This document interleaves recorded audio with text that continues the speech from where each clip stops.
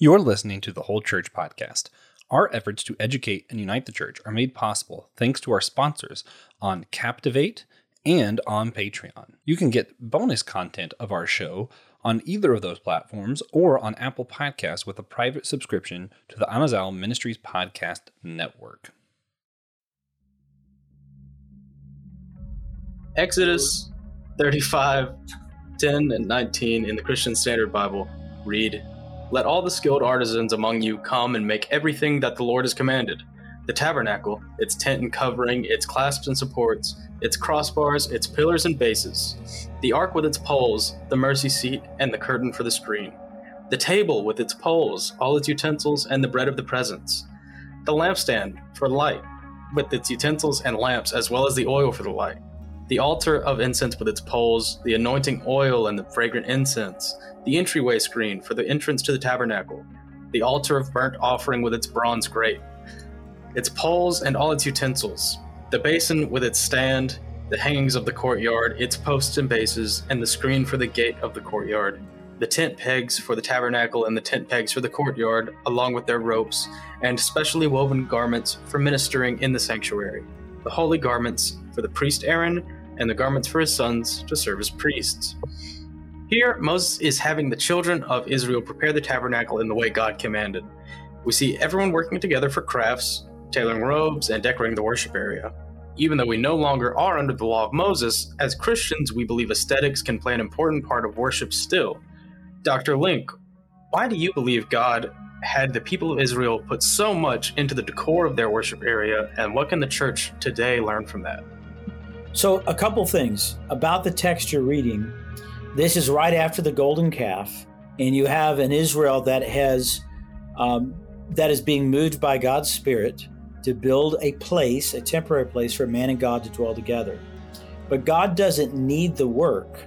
They need the work, and their obedience to God's word is what allows them to God work in them and through them to accomplish what they really desire, which is a place for man and God to live together, right? So this is taking us back to the garden. That's what we're trying to create, is a closeness with God. So the end result for me, and maybe for you, is that these intricate details are part of what Exodus chapter 25, verses 9 and 40 say. The tabernacle is a picture of heaven on earth. What happens when God and man come together? You get the problem of man's death in God's presence. But you get something more than that. So the tabernacle is as itself that they're going to build is a teaching tool. Every aspect of it is designed to teach about what do you need for man and God to come together? You need a sacrifice. But that's also what we were taught to wait for in Genesis chapter 22, verse 14. After a ram was provided, there is a longing for what Abraham actually said, that God will provide the lamb. So Genesis 22:14 says, "On the mountain of the Lord, it will be provided." And so it is that lamb. And so in some way, the tabernacle depicts God upon earth. It depicts the Lamb of God. And what it does is invites people to take part in what God is doing, not because God needs our work, but because through working for the things that he has asked us to do by obeying his word, spending time with him by his word changes our hearts. So the church is the gathered assembly with those same kind of priorities in place. God doesn't need us to gather. We need him so that he can use us to make himself known, to glorify him, and so forth. And so all those details of the tabernacle are, let's be honest, when you read them, monotonous, but every aspect of them ties to this larger picture of what Moses saw on the mountain, what we're anticipating will come in the end of the days.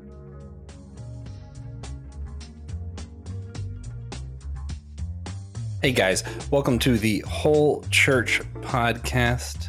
I am Joshua Knoll. As you can tell, this is still part of our Ecumenical Aesthetics series. We have a couple of very special guests today. My former professors that we have had on a few different times. I guess that I can say with confidence, they're the most common former professors to appear on the show. Dr. Peter Beck and Dr. Peter Link. two of your favorite Peters. Guys, welcome back. Thank you for joining. Dr. Beck was my professor of theology, systematic theology, and historical theology. I think we did as well. Yep. New Testament. And Dr. Link was my Old Testament professor. Sorry, Old Professor Testament. Yeah, same things. I'm younger than he is. Oh, man.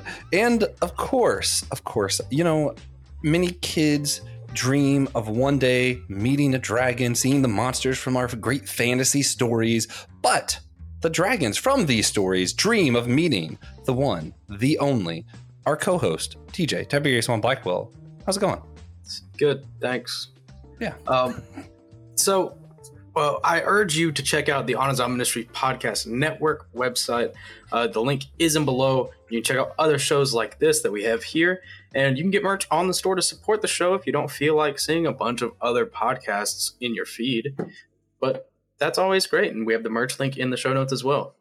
Yeah. And of course, you all know, if you've been here ever, if you've ever heard this show, that I have a favorite form of unity, a great spiritual practice of silliness, where I like to ask a silly question, TJ and I answer first, and we'll let our guest answer later, because it's impossible to truly be in division when you're being as silly as I occasionally like to be. So we'll start. TJ, which scripture do you think, how we're going back to this, would make for the worst Van Gogh painting? We've done this question before. We sure got it again. Yep. You want me to change it up? Because I've thought of a different one that I thought would be better. Okay, which of the Psalms, if any, you could use a hymn instead, would you most like to hear SpongeBob SquarePants sing? You go first. I go first? Yeah. I want to hear him do Psalm 119, the whole bit. Yeah. Yeah, I think that'd be great. I think Psalms 106 would be great to hear SpongeBob do. Mm-hmm. Which one's that again? SpongeBob singing about innocent blood, sacrifice. Yeah, that the sounds great. Canaan. Yeah. All right. 106 is kind of a long one. I don't remember it all. Let's go with Dr. Beck this time. Dr. Beck, which psalm are you having SpongeBob do a rendition of? Who's SpongeBob? SpongeBob SquarePants. Scooby-Doo. You could choose Scooby-Doo instead. I'll let you pick your artist. Oh, me, oh my. I almost feel like we're committing heresy here, if not blasphemy. I'm going to take the easy cop out, and I'm going to say Psalm number 1 with Scooby, because at the end, it is a Ruh-roh moment when you realize you are not the tree growing by the streams of water, but in fact, you're in trouble, which is why you need the Messiah in Psalm 2. Yeah, good Ruh-roh at the end. Does sound a lot better than that. That would not work there. No. Dr. Link, SpongeBob or Scooby, any of the Psalms or hymns that you can think of. So, let everything that has breath praise the Lord. Even the actor who's doing SpongeBob, the voice actor, of course. I have seen the musical SpongeBob SquarePants performed by some high schoolers. Really? That does sound entertaining. Absolutely. So I do have some reference points. I have intentionally never watched the show because it hurts to see even about 30 seconds of it. So because I need to keep it short, before SpongeBob hurts me, Psalm 117. That's the shortest one. It's very short. There you go. My pastor growing up was a huge SpongeBob fan. Just random thing put out there. He's been on the show before, Pastor Gary Atkins. Also, before we go on, I forgot to mention in the intro, Dr. Link is joining us with earbuds that have limited battery. So if he just suddenly stops answering questions, you guys can guess why. Yeah. We did not excommunicate him mid-recording. No. He's still here, just deaf. One of the main reasons we're doing this series is because of our belief that beauty can bring people closer to God and to one another. So we have a few questions that we're asking everyone in the series to go along with that belief. Mm-hmm. So could you tell us of a time where you've seen God in the beauty of creation outside? Dr. Link, we'll start with you. Well, the short answer is that everything you see outside is intended to be a reminder of God's beauty in the creation. The rising of the sun, the setting, the stars, the moons, the trees, your wife, all those things are reminders of God's beauty, and that's exactly what the Psalms say, and Psalm 19 in particular. It's one of the three key Torah Psalms: Psalm 1, Psalm 19, Psalm 119, and they direct us to recognize that the whole creation, if we will have a heart for God, if we allow the Scriptures and God's Spirit to kind of direct us, we will see God's presence across the creation according to the Scriptures. So, in a practical sense, when's the most amazing time? Most people would say sunsets, right? That's not a bad answer. I mean, there are some good sunsets, but yeah, you see God working in all sorts of things.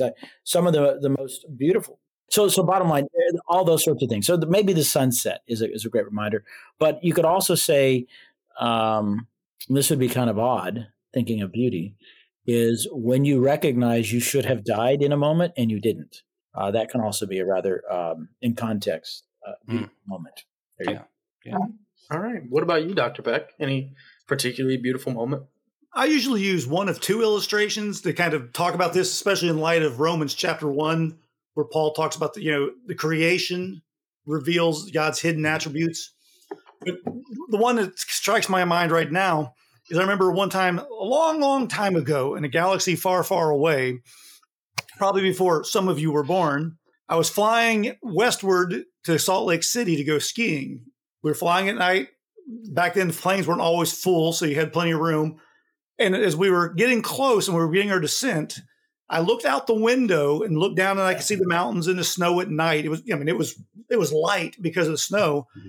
Then I looked upward, and it was so dark outside, you could see millions and millions of stars. I mean, growing up near a city, you don't see that. And I just remember being in that airplane, struck by how small I really am in comparison to the universe around me. And if that's the case, how great must be the God who made all that? And so a very humbling, spiritual kind of moment, sitting on an airplane at 30,000 feet. I like his answer better. I like it. We'll go with his answer. That's a good example, though. While I'm thinking about it, either of y'all know there's like a C.S. Lewis quote where he says something about that verse in Romans, but he said, if all he had was nature to go off, he would have thought that God was a cruel, terrible God or something like that. Do you know what I'm thinking of? Because he's talking about the cruelty of nature. You're making it up, but go on. I might be. I was just curious what your thoughts were on it, because it was always a weird one, but I might be misremembering, I guess.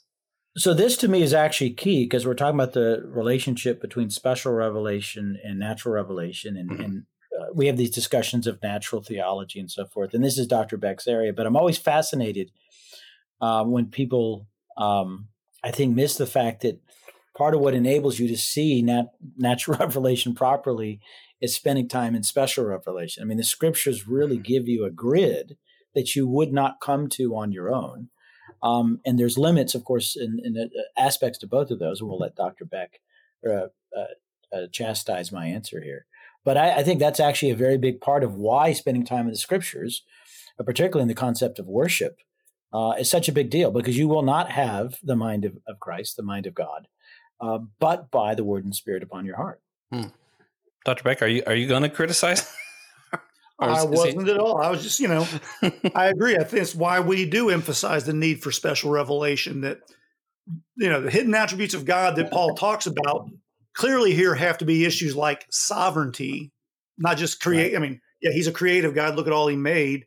But when you realize how small you are, or how powerful a storm like a hurricane can be, it is meant to remind you of how infinite that being, whoever it might be, is, and how infinitesimal you are. And so I think it is meant, in one sense, not only to strike awe in the minds of a believer who is amazed at the beauty of what God has created and drawn to him more.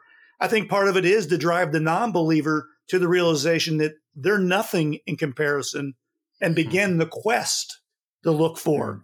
Problem, of course, is, as Paul says, and Isaiah says it as well, the person who sees that ends up instead worshiping the creation rather than the creator instead. Back to your topic, they create something visual that in their mind represents the infinite instead. And as always, you go back to Mount Sinai to think about the relationship between fear and faith. I mean, this is the world is a terrifying place. In Israel at Mount Sinai, they are afraid of death in God's presence, and they don't want to go up. But what do they ask for? They ask for God's word. They ask for God's word to become Moses' word, and that becomes a way that they can transition from a bad fear of God, a fear of death in the creation, to a fear of God that also loves him, which is where you get the Shema when Deuteronomy 5 reshapes it, or explains it. I shouldn't say reshapes. But so, yeah, I have no doubt that the fallen world uses suffering and death to shock us to our limits. And in so doing, point us to something that is unlimited, that is ultimately God. Yeah. It's funny because I think I found part of that quote. So I was trying to look for it. It's C.S. Lewis was talking about like his argument from when he used to be an atheist was more of that kind of line of thinking of like, this world is so cruel and unjust. Even if you take humans out, just looking at nature, it looked cruel and unjust. But just having that reference of cruel, actually, now that once he became a Christian, he realized he wouldn't have a reference to think of something as cruel unless there was something truly good out there, which correct. Yeah, Lewis is so he does make that argument repeatedly. Yeah. Across different works. That's good. Yeah. Okay, so my misquoting of Lewis aside, sorry, just a little side tangent. It's fine. Would you both mind sharing a moment with us, if you have one, that you have felt a special connection to a painting or something like that, whether religious or not? I'll throw this one to Link first. I think I made Beck go first last time. No, you made me go first, but I'll go first again. My bad. So I can't even remember the name of the painter, but it's one I actually use in class, and it's Abraham slaughtering Isaac. So I now I can't remember who the artist is, but it's a really great portrait, and then I use another portrait. But it's important because it shows a really, to be honest, pretty solid understanding of the tensions in the text, and the fact that a still painter can do that is pretty. I don't understand art well enough to be able to tell everything, but I know enough to know that that's a great moment that's captured. And what's interesting though is it becomes a moment distinct from Genesis 22 in a sense, while it's talking about what's going on there. His own perspective certainly shows up in the midst of that, and that is part of responding to God's word. When you communicate God's word, when you pass it on to others. Can you do that faithfully? I think that painting on balance does, and I wish I could tell you that. I don't remember now whether it's Rembrandt. Maybe it's Rembrandt. I don't know. Is it It's one of the Caravaggio? Dutch masters. I want to think it's maybe Van Dyck, but I know which painting you're talking about. Oh, yeah. And so I contrast it because what he does is you've got two paintings side by side. In this one, it's emphasizing his obedience, and so you've got the angel having to stop his hand, and where in the corollary painting, you've got him pulling Isaac close, and the hand is away. And so, anyway, the point is that the tension of Abraham's choice between loving God and loving his son, how they come together and point to not to the ram, but point to the city in the background. And the city lit up in the background is meant to be Jerusalem. So Moriah is where the temple's going to be, and that's what's going on there. So it points to Jesus ultimately. Yeah. If it's the one I'm looking at, that's a crazy painting. Okay, sorry. No, it's That's probably the thing about talking about visual media. You just can't help but try to find it to see what we're talking about. Yeah. So here's Josh Googling during your lecture, just like our students do today. Just like John. So He was getting. I noticed during my first answer, he was looking up whether a C.S. Lewis quote was right rather than listening to me. And this one, I'm listening. Dr. Link, according to Google, you're wrong. But would you go ahead and answer again? I have had people assert that I'm wrong many times, actually. Yeah. Well, I'm not inserting that today. Dr. Beck, same question. Do you have any painting or anything that you've really had a connection to that you've seen?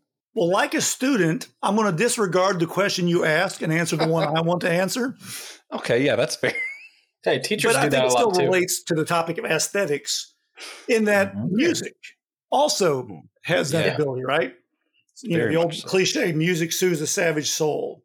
When Solomon is wigging out, they have David play to calm him down. And I'm reminded of, you asked for a particular incident, personal. I remember it's been 15 years. My wife and I drove to Charlotte, went to a concert at a little beautiful venue up there. And I'd listened to the artist. We had him on, iTunes or whatever. But hearing it in person, and it was not a Christian artist. This is a secular jazz artist, plays trumpet.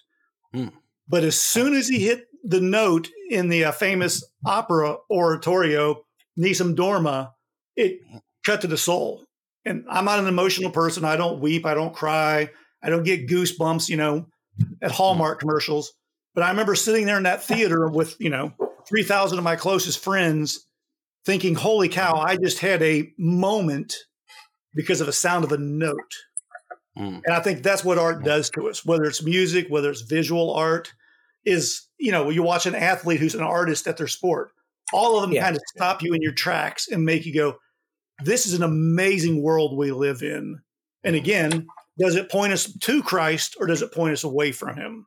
Yeah. In that case, for me, even though it was secular music, my first thought was, if this is what it's like on earth, what must heaven be like when the heavenly music opens up?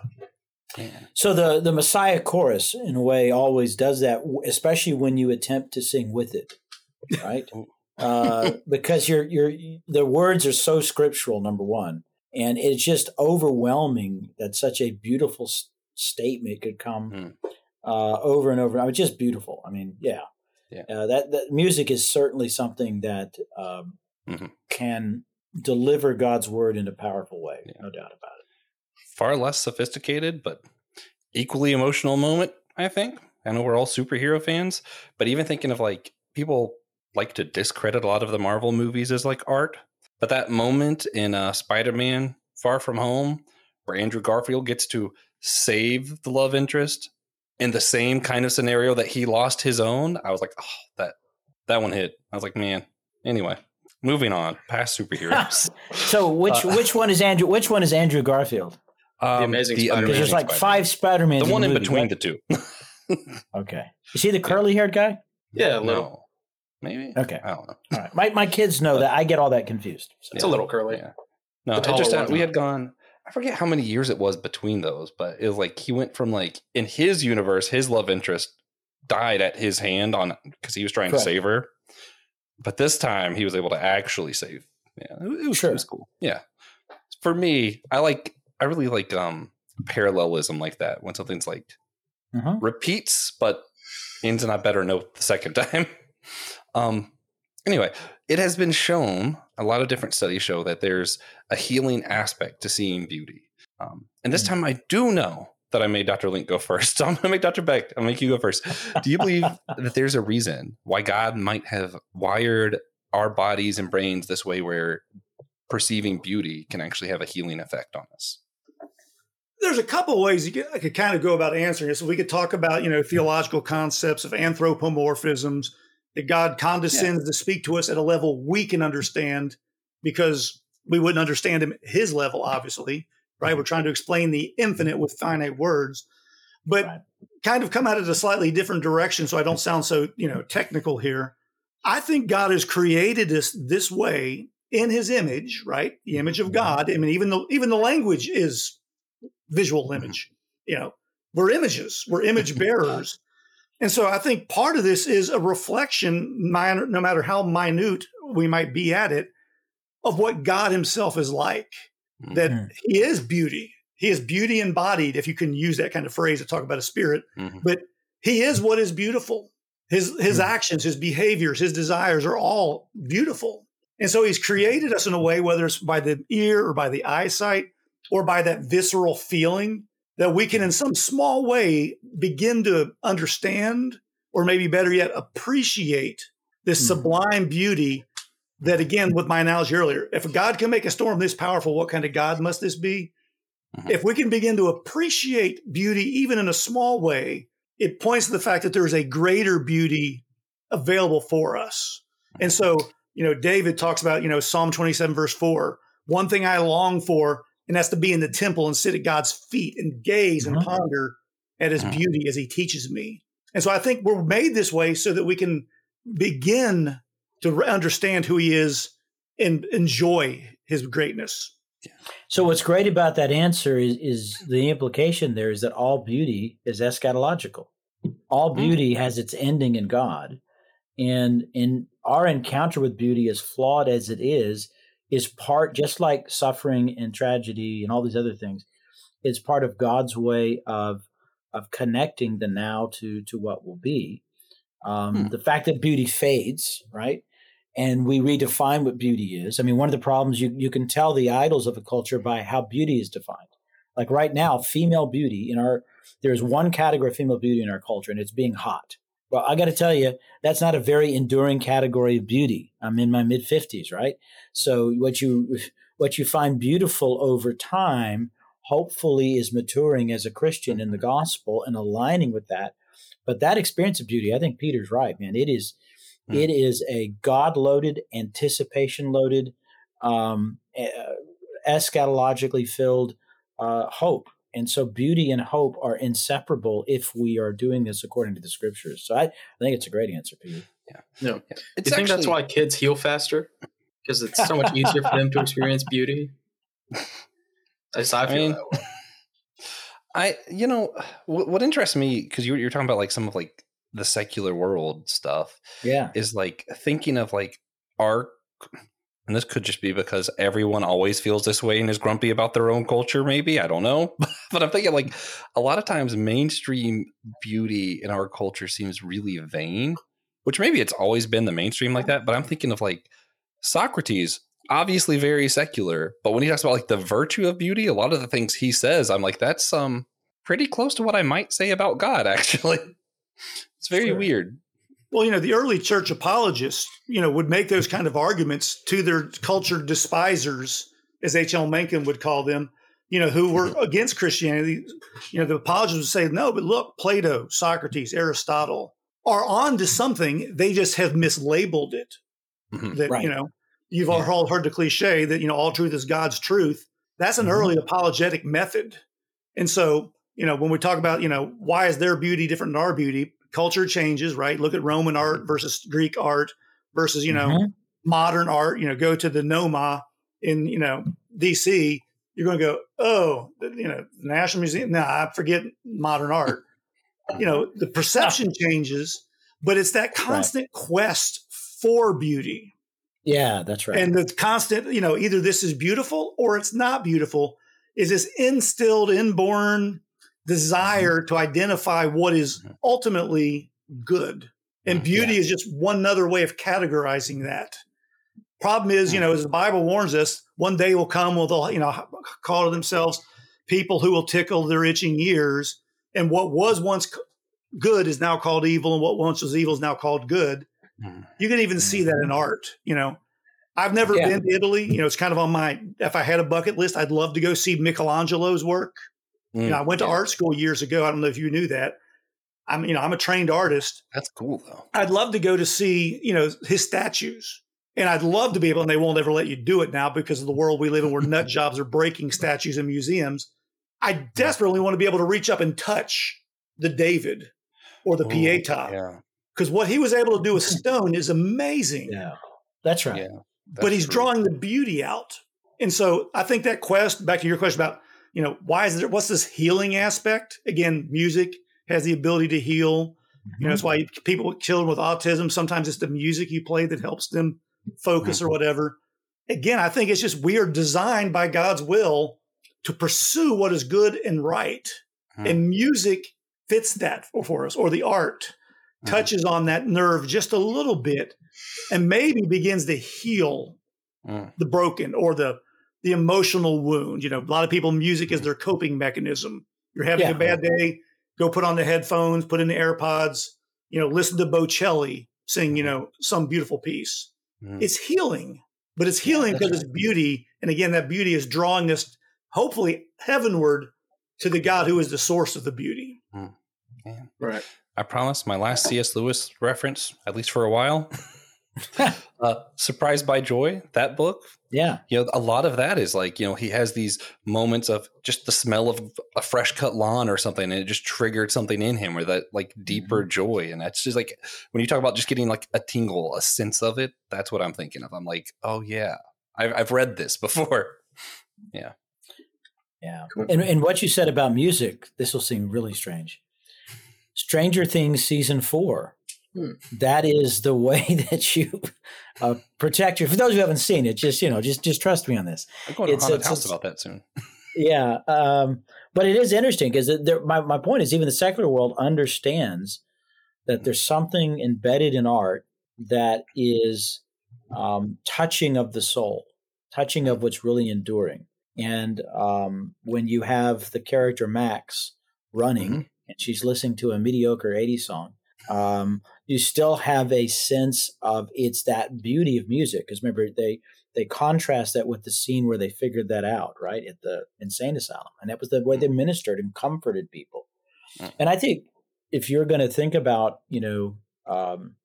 aesthetic and art and so forth, there is a great comfort in finding beauty.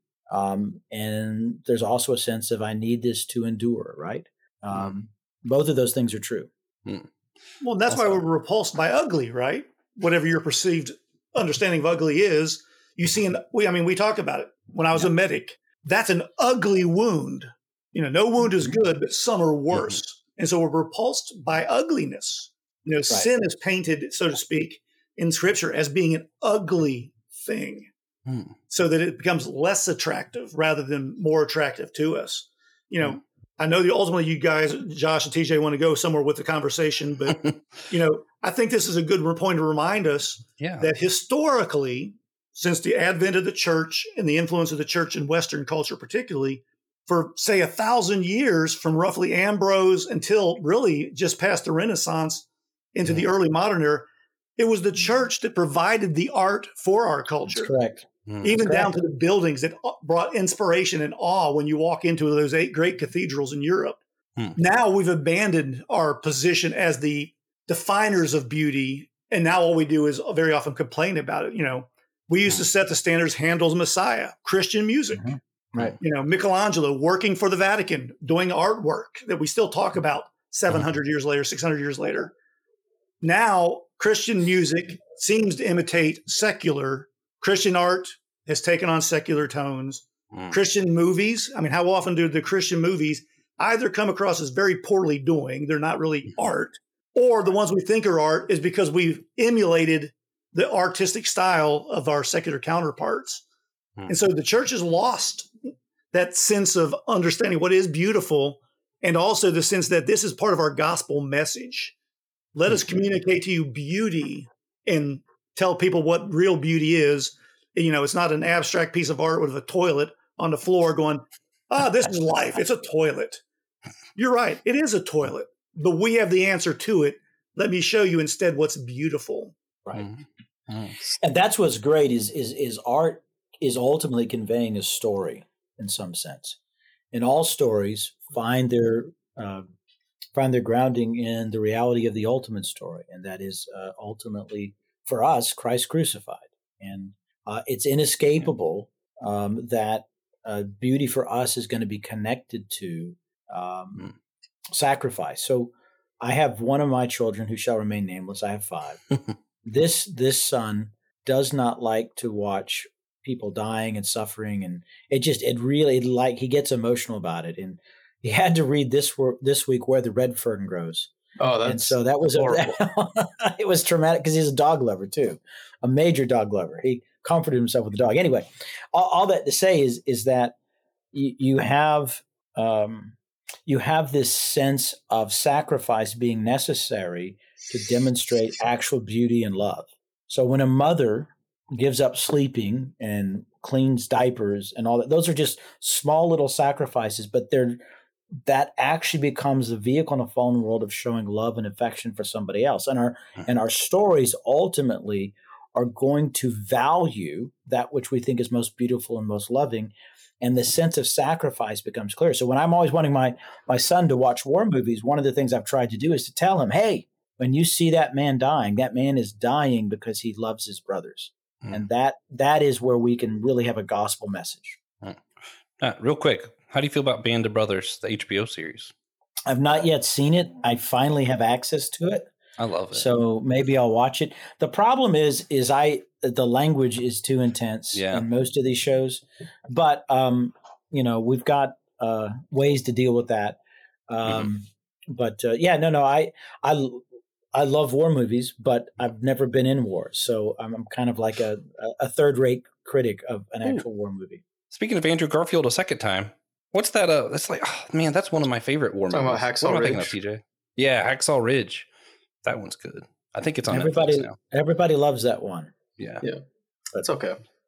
So before we get into the more unique aspects of this episode, we have another segment that we're doing in each episode for the Ecumenical Aesthetic series called Artist's Corner. I have a few questions to pick from. I'll be doing them in a random order. I might only be doing one because we have 7 minutes to discuss whatever we want here. So if we can answer all of them in 7 minutes, that's great. But if we talk about one for 7 minutes, that's cool too. So, does your church have any statues that we could discuss, Dr. Beck? No. Next question. Dr. Link, does your church have any statues? All right. No.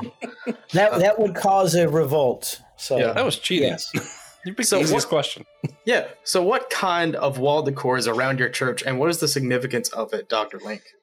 So, to be honest, it's vision casting mostly. We have, for example, make disciples who make a difference is the way we kind of compress the Great Commission statement into something practical for folks. And the primary way we do that is life groups, which is what I lead. And I'm in charge of the literature we do for that, along with one of my colleagues here.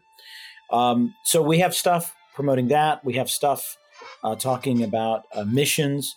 And so what you really do hopefully see is something that invites you into those aspects. But is there artwork? No, not really. There's certainly no statues, and there's no stained glass. But it is a more modern church feeling by low church, free church standards. But yet still, you can, even in what we do put up, you can see at least what we believe is our number one understanding of what is going to make us a beautiful fellowship. Yeah. What about you, Dr. Beck? Wall decor. Again, we don't have art per se either a lot. I mean, I'm trying to think, walking through the building in my mind, children's Sunday school rooms have Bible story pictures, just hypothetically Jonah and the fish or whatever. But even the one piece of art that I think that we have is a picture of an eagle flying, but it's a quotation from Isaiah. And so on some of the older adult rooms, there's scripture verses that are stenciled on the wall or whatever. So again, it seems to be word driven rather than visual driven, if you will. Yeah, that sounds about right. I would say, if I was thinking about the entry for your area. If you go into our church, we do have an aesthetic that attempts to make everything look nice and neat and orderly and some things. We have the Christian imagery of the cross and the baptismal waters behind that. So those are the major priorities: the cross, the baptismal waters, and the lectern, which is really a podium. But those are the primary visual things you see. And visually, as far as the appearance of all of us, we're all dressed in a way that relates to the community around us. I'm actually probably wearing something like this many days, but I only preach a little bit. So, but in other words, we're pretty casual about it, but that's part of the visual imagery of it. So, what is the most unique piece of art that you have ever seen or heard, Dr. Beck? Oh, wow. Big question, yeah. Yeah, that one's tough. That's broad. Yeah, I can go. Piece of art seen or heard. Yeah. Again, I've been to a number of art museums. I'm personally fascinated by older art, the Greeks, the Egyptians, some of the what you might call classical art. But again, just off the top of my head, the piece that, maybe takes my breath away, again, I'm thinking musically, whether it's like we said, Handel's Messiah. There's a song, again, from the opera is called Turandot or Turandot. The song is Nessun Dorma, but I've got it 3 or 4 different versions on my phone on iTunes. One's the trumpeter, one is cellist, and then one is an actual opera singer. And my wife and I both commented the other night when we heard the opera version with the lyrics in Italian. My wife said, "Can you play the other one?" So we played the other one. "Can you play the other one?" And we both agreed, unanimously, the spoken version is better because even there, the voice is the instrument, right? But all of a sudden now I can relate to the voice. And the story behind it is also one of those, if you know the story of the song, like you know the story of a movie. And so that may be also part of it, TJ, is I know the story. The story is about a beautiful young princess that everybody wants to marry, but she's cold and mean. Suitors come. They want to propose to her. She won't. They have to pass a test before she'll even look at him. The guy comes. She doesn't want to see him. They propose the answer or the test. He actually answers the question correctly, but she refuses to see him. In fact, she orders her citizens kill him. And he says, "Tell you what, I'll let you kill me if you can't answer my question." And he poses the question before her, who am I? What's my name? Was basically the gist of the question. And she ponders it all night. And in the morning, it dawns on her as the music is uplifting and swelling. He's willing to die for me. And she goes, "Your name is love." And then she can't kill him. And so there's your piece where all the elements are coming together. I can't imagine what it looks like in the theater, but just musically, it swells and swells till it takes your breath away. Yeah. All right. What about you, Dr. Lake? So unique, I don't know how to describe unique. But from a broad sense in art, I'm a movie guy. And I would have to say there are many movies, many movies that I enjoy that certainly would not be unique, would not be special. But I think when Becky and I saw both the theater and the movie version of Les Miserables, that for us was, first off, seeing it, even when the actors didn't understand the gospel, it was so clearly a gospel book. And I jokingly tell my students, well, that Les Miserables is a commentary on the Pentateuch, the conflict between faith and law. And they all look at me crazy. And then I begin to explain it to them, and they begin to see it. But there's so much in that movie that just, especially when we saw a live theater production of it, that just brought the two of us to tears. So I don't know if that counts as unique. I mean, it's so well seen now, but it is something that absolutely was art that touched the soul with the gospel. Yeah. I saw it at the Blumenthal. It was really good. Yeah, really good. I love Les Mis. I'm kind of surprised that neither of them sent the outline back to me marked up with, "Hey, this word's too vague," and circled. Yeah. For me, I think. I don't know. I never got to answer this question, but the most unique piece of art I've ever seen was a song, kind of a series of albums written to kind of show the progression of Alzheimer's and what that's like. Oh, weird. So it's 6 albums, which total about 7 hours long. And the first one is normal ballroom music, something, that sounds kind of antiquated from back in the day. And then each album, it degrades further and further until it's clearly familiar and still nothing like what it is. And that is a really, really great project called Everywhere at the End of Time. That's Everywhere at the End of Time. Pretty unique. Yeah. If you have 7 hours to kill, definitely check that out. Also, if you enjoy Les Miserables and really thick books, you got to read Victor Hugo's works and keep in mind that he's Catholic. It's mind blowing. So I actually, as a lost person at the age of 22, in my 4th semester French class, we had to read extended excerpts from Les Miserables in French. That's the only class in college I made a D in. So it's kind of ironic that it became one of my stories long before it was a musical. But that is one of my life goals, is to sit down and read through all of Les Miserables in French. But it probably won't happen. Man, but I would like to make that a beautiful goal. That would be cool. I think his best book is Hugo. I love clocks. That's funny to somebody my age, I think. But that is about 7 minutes. So, man, who was in Les Mis? Who is the priest that's in the Bishop Muriel in the beginning? So who's the actor in the movie version? No, I was just trying to think of the name. I answered my own question. Oh, okay. Cool. Well, I was going to say, what's interesting about the movie version is the actor who plays the priest, as I understand it, in the original Broadway production actually played the main role that Hugh Jackman's playing. Oh, that's cool. So I don't know that because I have the soundtrack side by side, the names are the same, and so whether that's true or not, it's an amazing production, and so either way, it's good stuff. Yeah. No, I was just going to say one of my life goals is just to somehow become the exact kind of man that bishop was, who got like 2 lines in the movie, but was like a few hundred pages in the book. No biggie.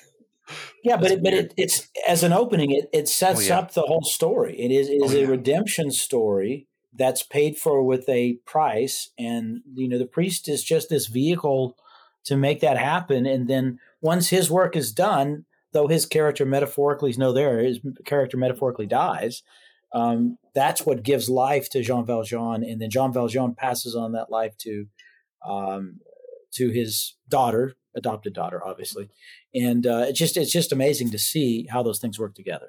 So, man, yeah. Okay, so moving on to like some of the more unique questions we had for you two specifically, and I might combine some of these and just whatever. I noticed we were talking earlier. A lot of our biblical texts, we're thinking of like the Exodus we read earlier, going through like Daniel. We have a lot of emphasis on the robes the priest wear, the stuff that's in the temple, how it's built. I feel like even though we'll still mention it, a lot of times in our more evangelical churches, we don't really talk about the importance of how the building is built or, what we wear, that kind of stuff. It seems like it's more of a niche topic, whereas it takes up a lot of space of the Old Testament. Why is it like that? Why do we not spend more time on these passages? So Peter, is this the Puritan influence? That, and I think part of it's the Puritan influence. I think part is just the reforming approach. All of us Protestants, even some of the higher church ones that do have cathedrals, are often Catholic cathedrals that they took over. They didn't build them; they got them. Is just that we often identify ourselves by what we're against, not what we're for. Mm-hmm. Correct. I think that's part of it. I think there's part of it theologically that in the Protestant movements in general, but particularly the free church movements, the lower church evangelicals, we don't have a theology that requires a priest anymore. The priesthood is over. I mean, that priesthood is over. We're now all considered, priests unto God, according to Peter. But, as a Baptist, I don't need a priest. Christ is the great high priest. Mm-hmm. And he's made the sacrifice once for all. So I think there's theological reasons. I think there are practical. We don't want to be those guys. We're intentionally not doing that. But same token, I think not that necessarily for the clothing, but I think some of the beauty in the other church traditions has been lost on us. We treat our sanctuaries like coffee houses. Mm-hmm. Yeah, that's right. So that then changes how you come into the presence of God, your perception of God. I used the analogy earlier, the great cathedrals in Europe. I took my son 13 years ago, Germany, Switzerland, part of France. And I caught myself doing it. Wasn't doing it intentionally. Whenever we walked into a new building, a new cathedral, that I would audibly gasp. And I realized because he was looking at me like, "What are you doing, Dad?" And it was just the sheer, the roof of Notre Dame is 150 feet over your head. It's not LED lights 15 feet up. It's drawing you heavenward. Our old steeples that we've taken off most of our new modern churches. The steeples point you heavenward. So there's theological reasons why we don't do some of these things. I think there's some we're rebellious. We're still protesting. Yeah. But some of it, I think, has also been to our detriment, that we've lost a sense of that reverence and awe that when you come into the presence of God, does it stop you in your tracks? Do you realize with Moses, you're on holy ground? And so some of it is maybe a loss on our part. Yeah. So it's almost as if in mastering the horizontal aspect of what we're trying to do, and because people create, especially in our setup, they create genuine relationships, discussions, mean, there's edifying going on, not just in teaching and in life groups and not just in the sermon. There's a lot of that going on. But there is a lack of sense of awe. There is a lack of a vertical relationship. And so one of the ways I think our tradition recaptures that is how we handle some of the things the church has always done in terms of how we read God's word. It becomes very important to me that the sermon is essential. The sermon is bringing out, it's exegeting, and it's explaining it's the text. But just the reading of the text needs to probably be more elevated, because that is the bridge between heaven and earth. The scriptures are the face of God. They are heaven on earth for us. And so to me, I know that's something that I try to emphasize. The way that we do the Lord's Supper, the way that we do baptism, these things are reminders of not only the horizontal dimension of our lives, but especially the vertical dimension of our life we have in Christ. And I think sometimes in our desire to be real and genuine and authentic, that can be lost unintentionally and not necessarily. But on the other hand, and the other traditions where you just go through the motions on that vertical relationship, how are you making disciples through that? How are you? It's almost as if for this thing to work, we need the Spirit of God and the Word of God. Right? We need God's grace to bring those things together. So why do we think so many churches today seem to focus less on this kind of imagery in our worship? Is it just because we're rebelling still and we don't want to be associated? I kind of feel that way. I think there's a sense of rebellion and identity in what we do. And often people will say we're a non-liturgical church, but every church has a liturgy. There's a liturgy for what you do as a group, as a church, but there's also liturgy to your private life. Liturgy is a much broader term. It's also people are drawn to the liturgies they already know. I don't think that anyone's actively rejecting as much as some are, but in general, I think this is what we've done, the way that we've done it. And that's why pastoral leadership is so essential in terms of help the leaders of the church, the elders of the church, they really need to think through whether or not the particular liturgy we're walking in is connecting us to these greater issues, or whether it's become an obstacle. And to neglect the historical traditions we've received would be foolish. We need to have a broader conversation and think about often what we're doing, why we're doing it, and what are we truly being faithful in making disciples through how we're doing it. Yeah. Are there any things in like the Old Testament visuals that really stand out to you that you wish maybe we did focus on, like as far as like robes or just how the building is made? Because I know we mentioned earlier some of that all with how the... So that's interesting to ask. I mean, I was raised in a very liturgical tradition. I became an atheist at 16, though, and I rejected that. So I'm not sure I'm the best one to answer that, because while I respect the beauty of it, at the end of the day, if God's word is not being emphasized, that beauty is rather shallow. Yeah, it's the appearance of holiness without its substance. Whereas if you handle God's word well, and you connect it to all the elements of worship, then I just happen to think that that's a far more beautiful thing. So as far as the Old Testament, and I mean, I'm really glad that there's no sacrificing of animals. That's number one. Yeah, that's nice. Yeah. But as far as the priestly attire, I mean, even the priesthood in the more liturgical traditions does not look like Aaron's priesthood, and that's intentional. Probably because Aaron's priesthood is not meant to be the solution to what Moses is describing here. It's a pattern, and it's a pattern that points towards a greater one. And it's very fitting to me that Jesus' physical appearance is not described by the gospel writers. Probably the most effective description of Jesus' appearance is in Isaiah. Mm-hmm. In Revelation, his appearance is described metaphorically.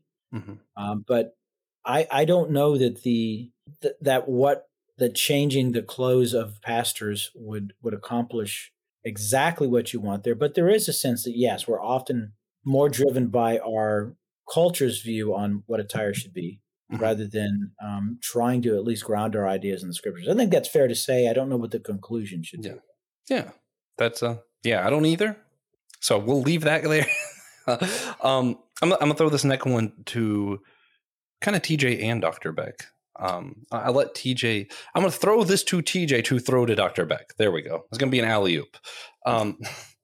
One of the things I find interesting that you do see in some evangelical churches, as far as like imagery that's still used, are church flags or the Christian flag. I know the church that I grew up in, the church TJ still a part of, does actually have a church flag. I was informed that I was incorrect about the Baptist church having a church flag, or the Southern Baptist Convention anyway. Some churches will use the Christian flag. But TJ, you want to tell us some about the Church of God of Prophecies flag and throw this to Dr. Beck? Yeah. So the Church of God of Prophecy actually has had a flag since it was founded in 1933. And the flag has kind of been with the denomination the whole time, which the denomination itself was an offshoot from the Church of God of Cleveland, Tennessee, which if you're listening and COGOP and don't like Tennessee, sorry about that. We're all kind of just down the line. But the Church of God of Prophecy flag itself is a red flag to symbolize his blood with two blue lines on it to symbolize his purity, and two opposite chevrons to represent his blue. What is blue? His wisdom, I think. And right. I had it pulled up a second ago. I can find it again. Blue is his truth. The opposite chevrons represent his truth, and between those and the lines in the middle of the flag are in purple a scepter, a crown, and a star, all representing Christ in some way. But a scepter. Did I say serpent? It's a scepter. Definitely not a serpent. I think you said scepter. Yeah, I get them confused sometimes. Yeah. But that flag has been associated with us for the past 90 years. And 90 years. I'm not very good at math. But in some areas, it's actually a lot more closely related to our church than others. In some areas, the COGOP is actually called the Church of All Nations, which is named for the flag. It is the All Nations flag. That is not here, and I've never heard anyone call it that, at least not to me. But allegedly... You just know it is a thing. Yeah. Yeah. So, do you feel like having a church flag can be a tribalizing kind of thing? And how would you respond to that criticism of having a church flag? Beck. Also, what's the Christian Note flag? the caution as he proceeds forward here. I personally, this is my personal convictions, struggle with the use, existence. I understand biblically that, for example, in the Old Testament, there is a reference to God as my banner. And so there's this idea that this thing, leads you. It's like they followed the Ark of the Covenant across the Jordan into the Promised Land. But in terms of, I think of practical matters like, the Christian flag, the one you all seen with the white, the main thing's white, blue with the red cross. It's only about 100 years old, 120 years old. There's actually a pledge that goes with it, which, again, makes me kind of, start spasmodically going, that's the Baptist in me. That's the one who, we want separation of church and state. And I'm going, we don't need a Christian equivalent of a secular thing. Then there's also the ex-Army Ranger in me that says, if you're going to have a Christian flag and you're going to have an American flag, by American flag protocols, the American flag is supposed to be higher.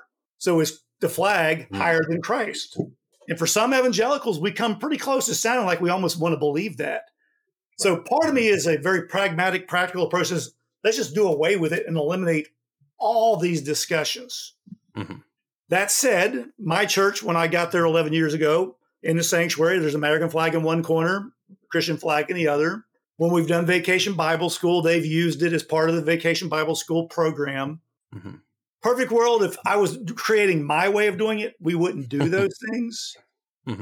I think the key will be, and I think Dr. Link used this earlier, is to use those sort of things, again, as discipleship kind of things. TJ describing his church flag. You talking about the Christian flag. We could go so far even as the American flag, and there's one somewhere in here in my office over my shoulder.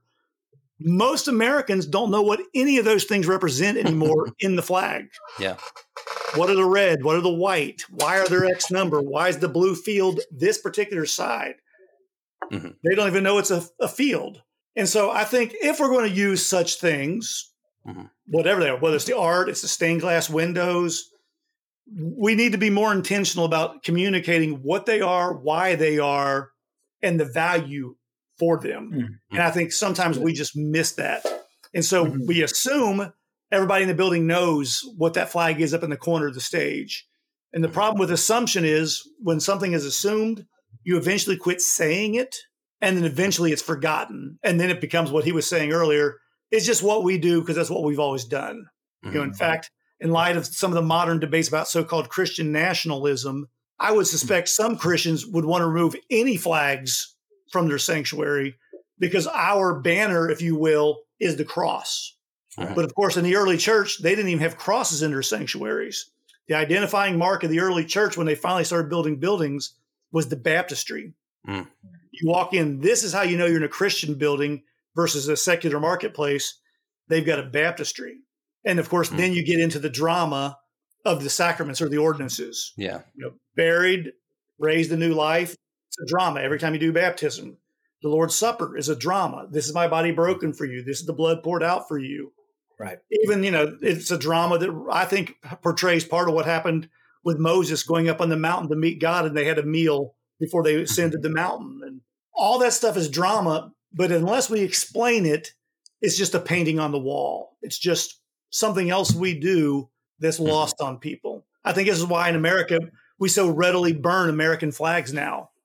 And, you know, and people were shocked, 20 years ago when the whole debate, should we outlaw burning flags? Some of the younger generation go, why are you all so upset about this? It's just the flag. Talk to the greatest generation. It's more than just the flag. And so if we're going to keep these kind of things, we need to make sure our people actually understand them, make sure they don't become idols, like in Hezekiah's day when they were idolizing the bronze serpent. But if there's a value to it as a tool to communicate the gospel, let's use it. But if all it is something in the corner of the sanctuary collecting dust, it's lost any value to us. Right. And in the case of the flag, it's a man-made invention. It's one of those things that we don't have an explicit command to do. And so the question is, according to the regulative principle, should we do it at all? Yeah. At the risk of TJ strangling me, I'm going to expand your idea a little bit. Because I know we have to get going. But I think some of the times we hear the flag, and it almost seems like this is like an old conversation because you don't really see that as much. I think the same conversation applies to digital marketing. You see a lot of churches plaster that logo on absolutely everything, and maybe there's a meaning to their logo, but they don't talk about it, right?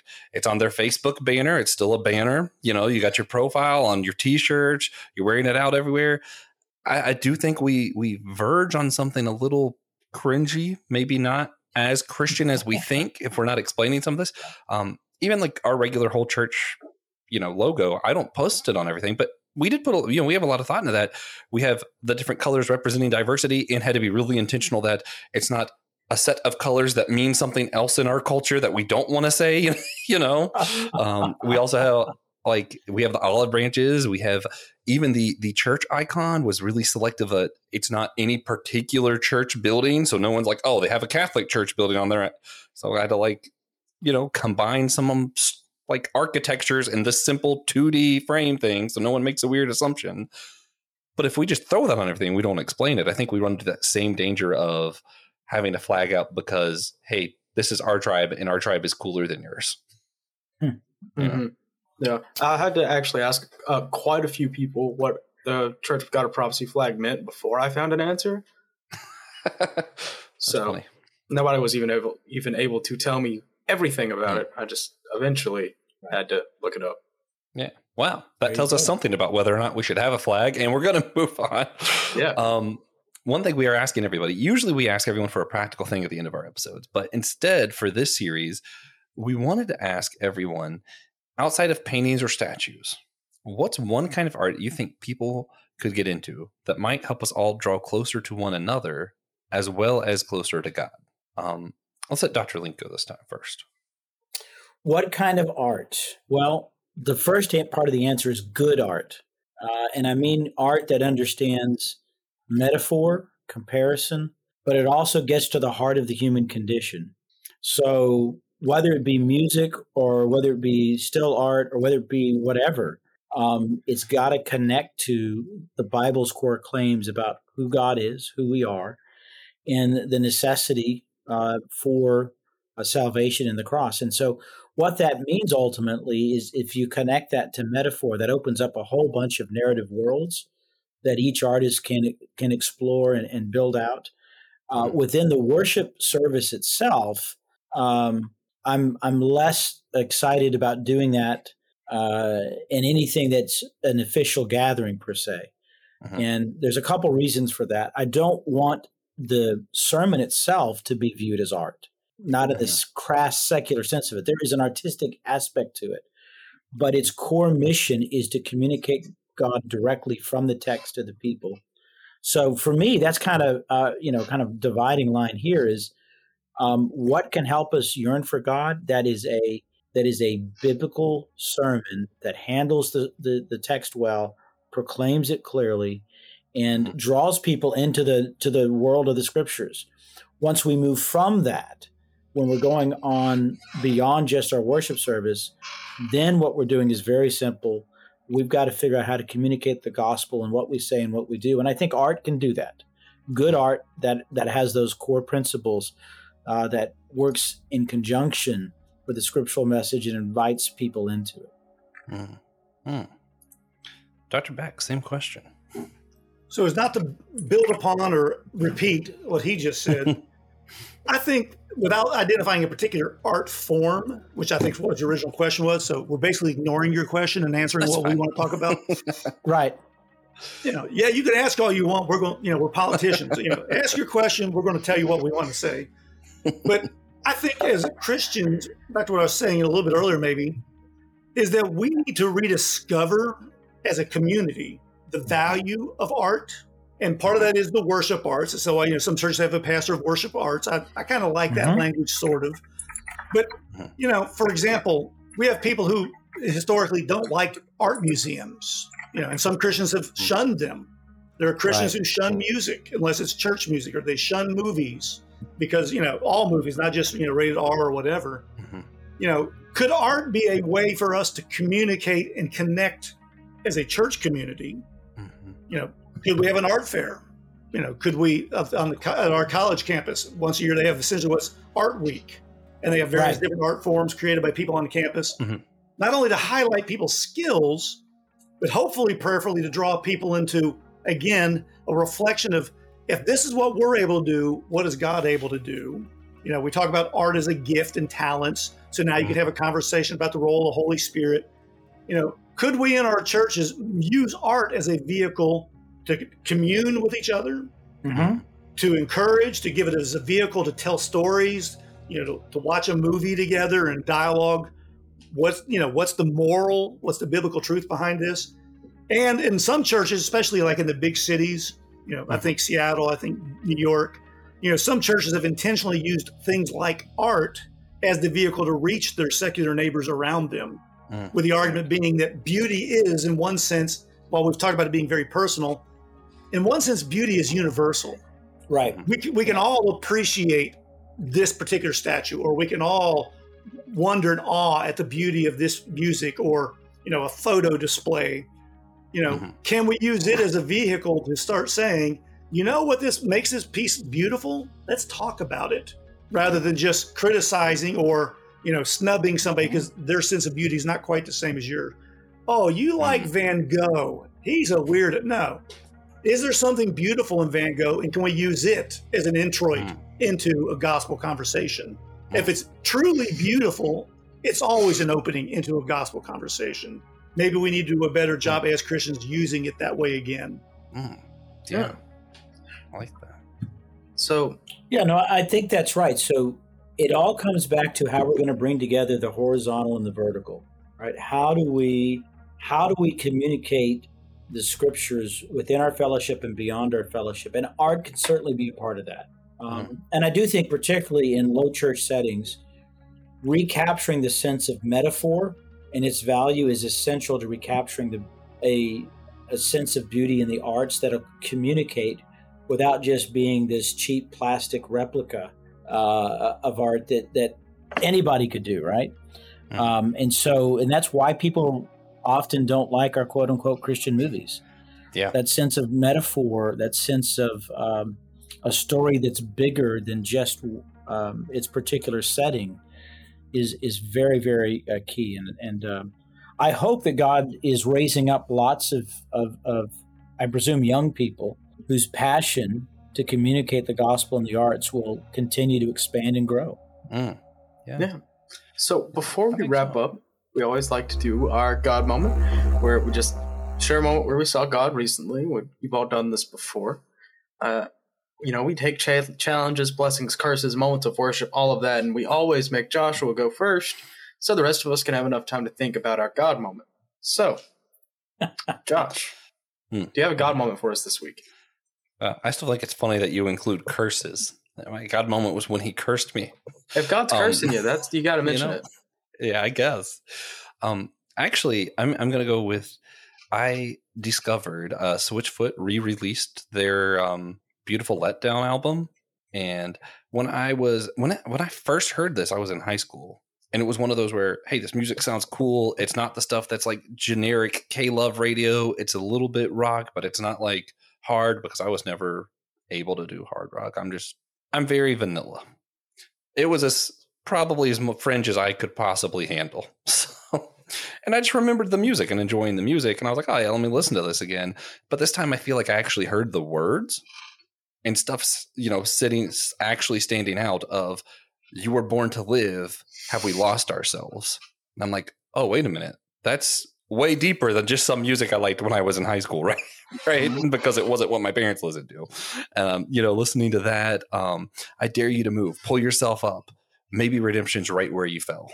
And I'm like, oh, wait, yeah, there's so much more there than I realized when I was a high schooler. And I'm glad they re-released it. So as an adult, that I can actually hear the words and realize how deep it was. And it really moved me this last week.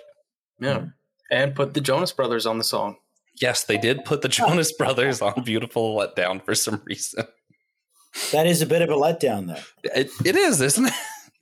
But they did a version without them, too. So that was fine. Okay. Yeah. Which is, I really appreciate. I think that's a cool way to do an album with covers on it. It's like, yeah, someone did this cover, but we're also going to put our current version on. Yeah. More that's bands the right should do way that. to do it. But for me, my God moment is kind of in this past week, I've gotten a lot more time than normal to be with myself and kind of get used to spending time by myself, which is kind of hard to do growing up in this era where so much of your time is spent with other people, doing something with other people, constantly being online, always in contact with somebody. So it's challenging to learn how to enjoy spending time by yourself, I think, especially when you are my age.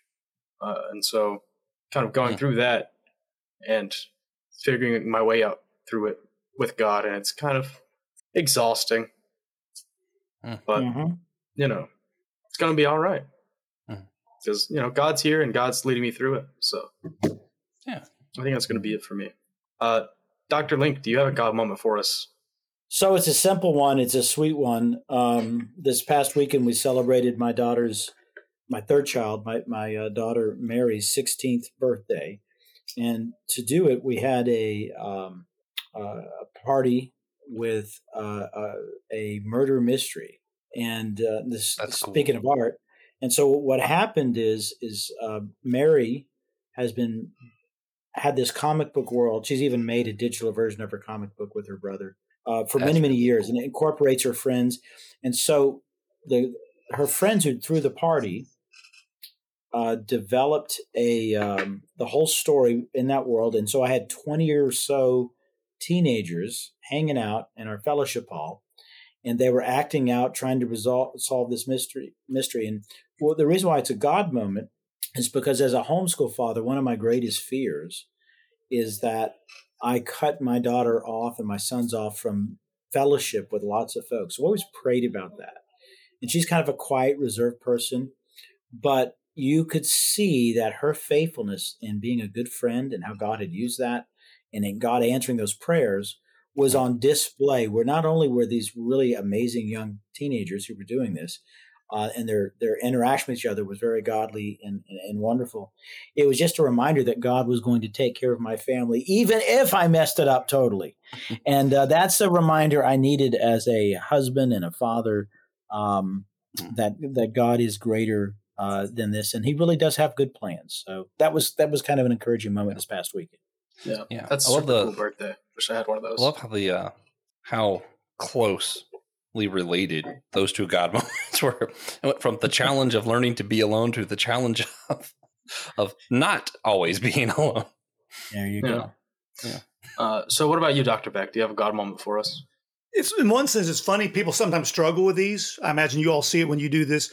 Well, if you have a high view of God and providence, that God's hand is involved, in one sense, it's everywhere. It's just a matter of, do you open your eyes and recognize it?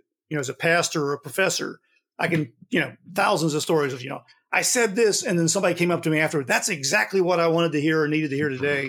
But since it's a personal God moment, I'm going to kind of piggyback off of TJ's. I'm going through some things right now without going into details. It's another story for another day, maybe, but just struggling, been a long year. And one of those struggles that feels very solitary. And I just happened to be talking to them. Hey, have you read this book? No, haven't even heard of it. They gave it to me. Never turned down a free book, right? That's correct. That's how you go to a library. I took it home, thumbed through it a little bit, said, okay, I'll read it. Devoured it, read it in 2 days. And the overarching thought in my mind over and over was what this person was describing. I'm going, I could have written this book. And the takeaway was, while I felt like I'm alone, I'm not alone. And in fact, I reached out to the person who gave me the book, got the phone number of the author, reached out to the author and just said, hey, if no one else has ever told you this, right book, right moment in my life. Thank you. Mm-hmm. It didn't resolve everything, but it was that sense of isolation isn't real, And so that was God through providence using what some people say coincidences to kind of say, no, there is no such thing as coincidence. It's always God's providence. And we need to embrace it and rejoice it when we see it. Yeah. So if you enjoyed listening to this, if you listened to this point, congratulations. We're sending you a medal for making it through what I think is our longest episode. And please consider sharing it with a friend, cousin. You can share it with an enemy if you have them. Maybe this will change their mind or get them to double down. Gotta get that sorted out. There are paid subscriptions you can support us through on Captivate, Apple Podcast, and Patreon for extra content wherever you can to support our ministry. There's some really cool bonus stuff on there if you feel like supporting those. And it helps us a lot. So please. Yeah. There's some merch. It just doesn't have our logo plastered all over it. It's mostly Bible verses. Which is, better. Yeah. If you want to hear other shows like ours, you can check out the Anazao Ministries podcast, the AMP Network on Apple Podcast, or in the link in the show notes. We have a website kind of deal there. Speaking of all this solitude, recently the Clydes, another show on our network, actually talked about some of the spiritual disciplines, talked a good bit about solitude. So check it out. Yeah. We hope you enjoyed the show. Come back next week. We'll be continuing the Ecumenical Aesthetics series with Pastor Shana Watson of the Anglican Church. She'll join us to talk about some uniquely Anglican imagery. Then Father Jonathan Resmini will be joining us to discuss how art is used in the Eastern Orthodox Christian tradition. Spoiler alert, a lot for a lot of things. After that, we'll be speaking with Pastor Joe Day about his experience with art in the church that he's worked both in and out of a home church using. And finally, at the end of season 1, we're going to have Francis Chan on the show. Yeah, who is unaware, so someone does have to tell him. Don't ask. Hell. Once he gets his invite and accepts, we will end season 1 with him. Yeah, the key is you gotta sound authoritative. Yeah. Yeah. Like, I heard you're going to be on this show. Yeah. Yeah. Yeah. That's how my you do show. It. Yeah. Yeah.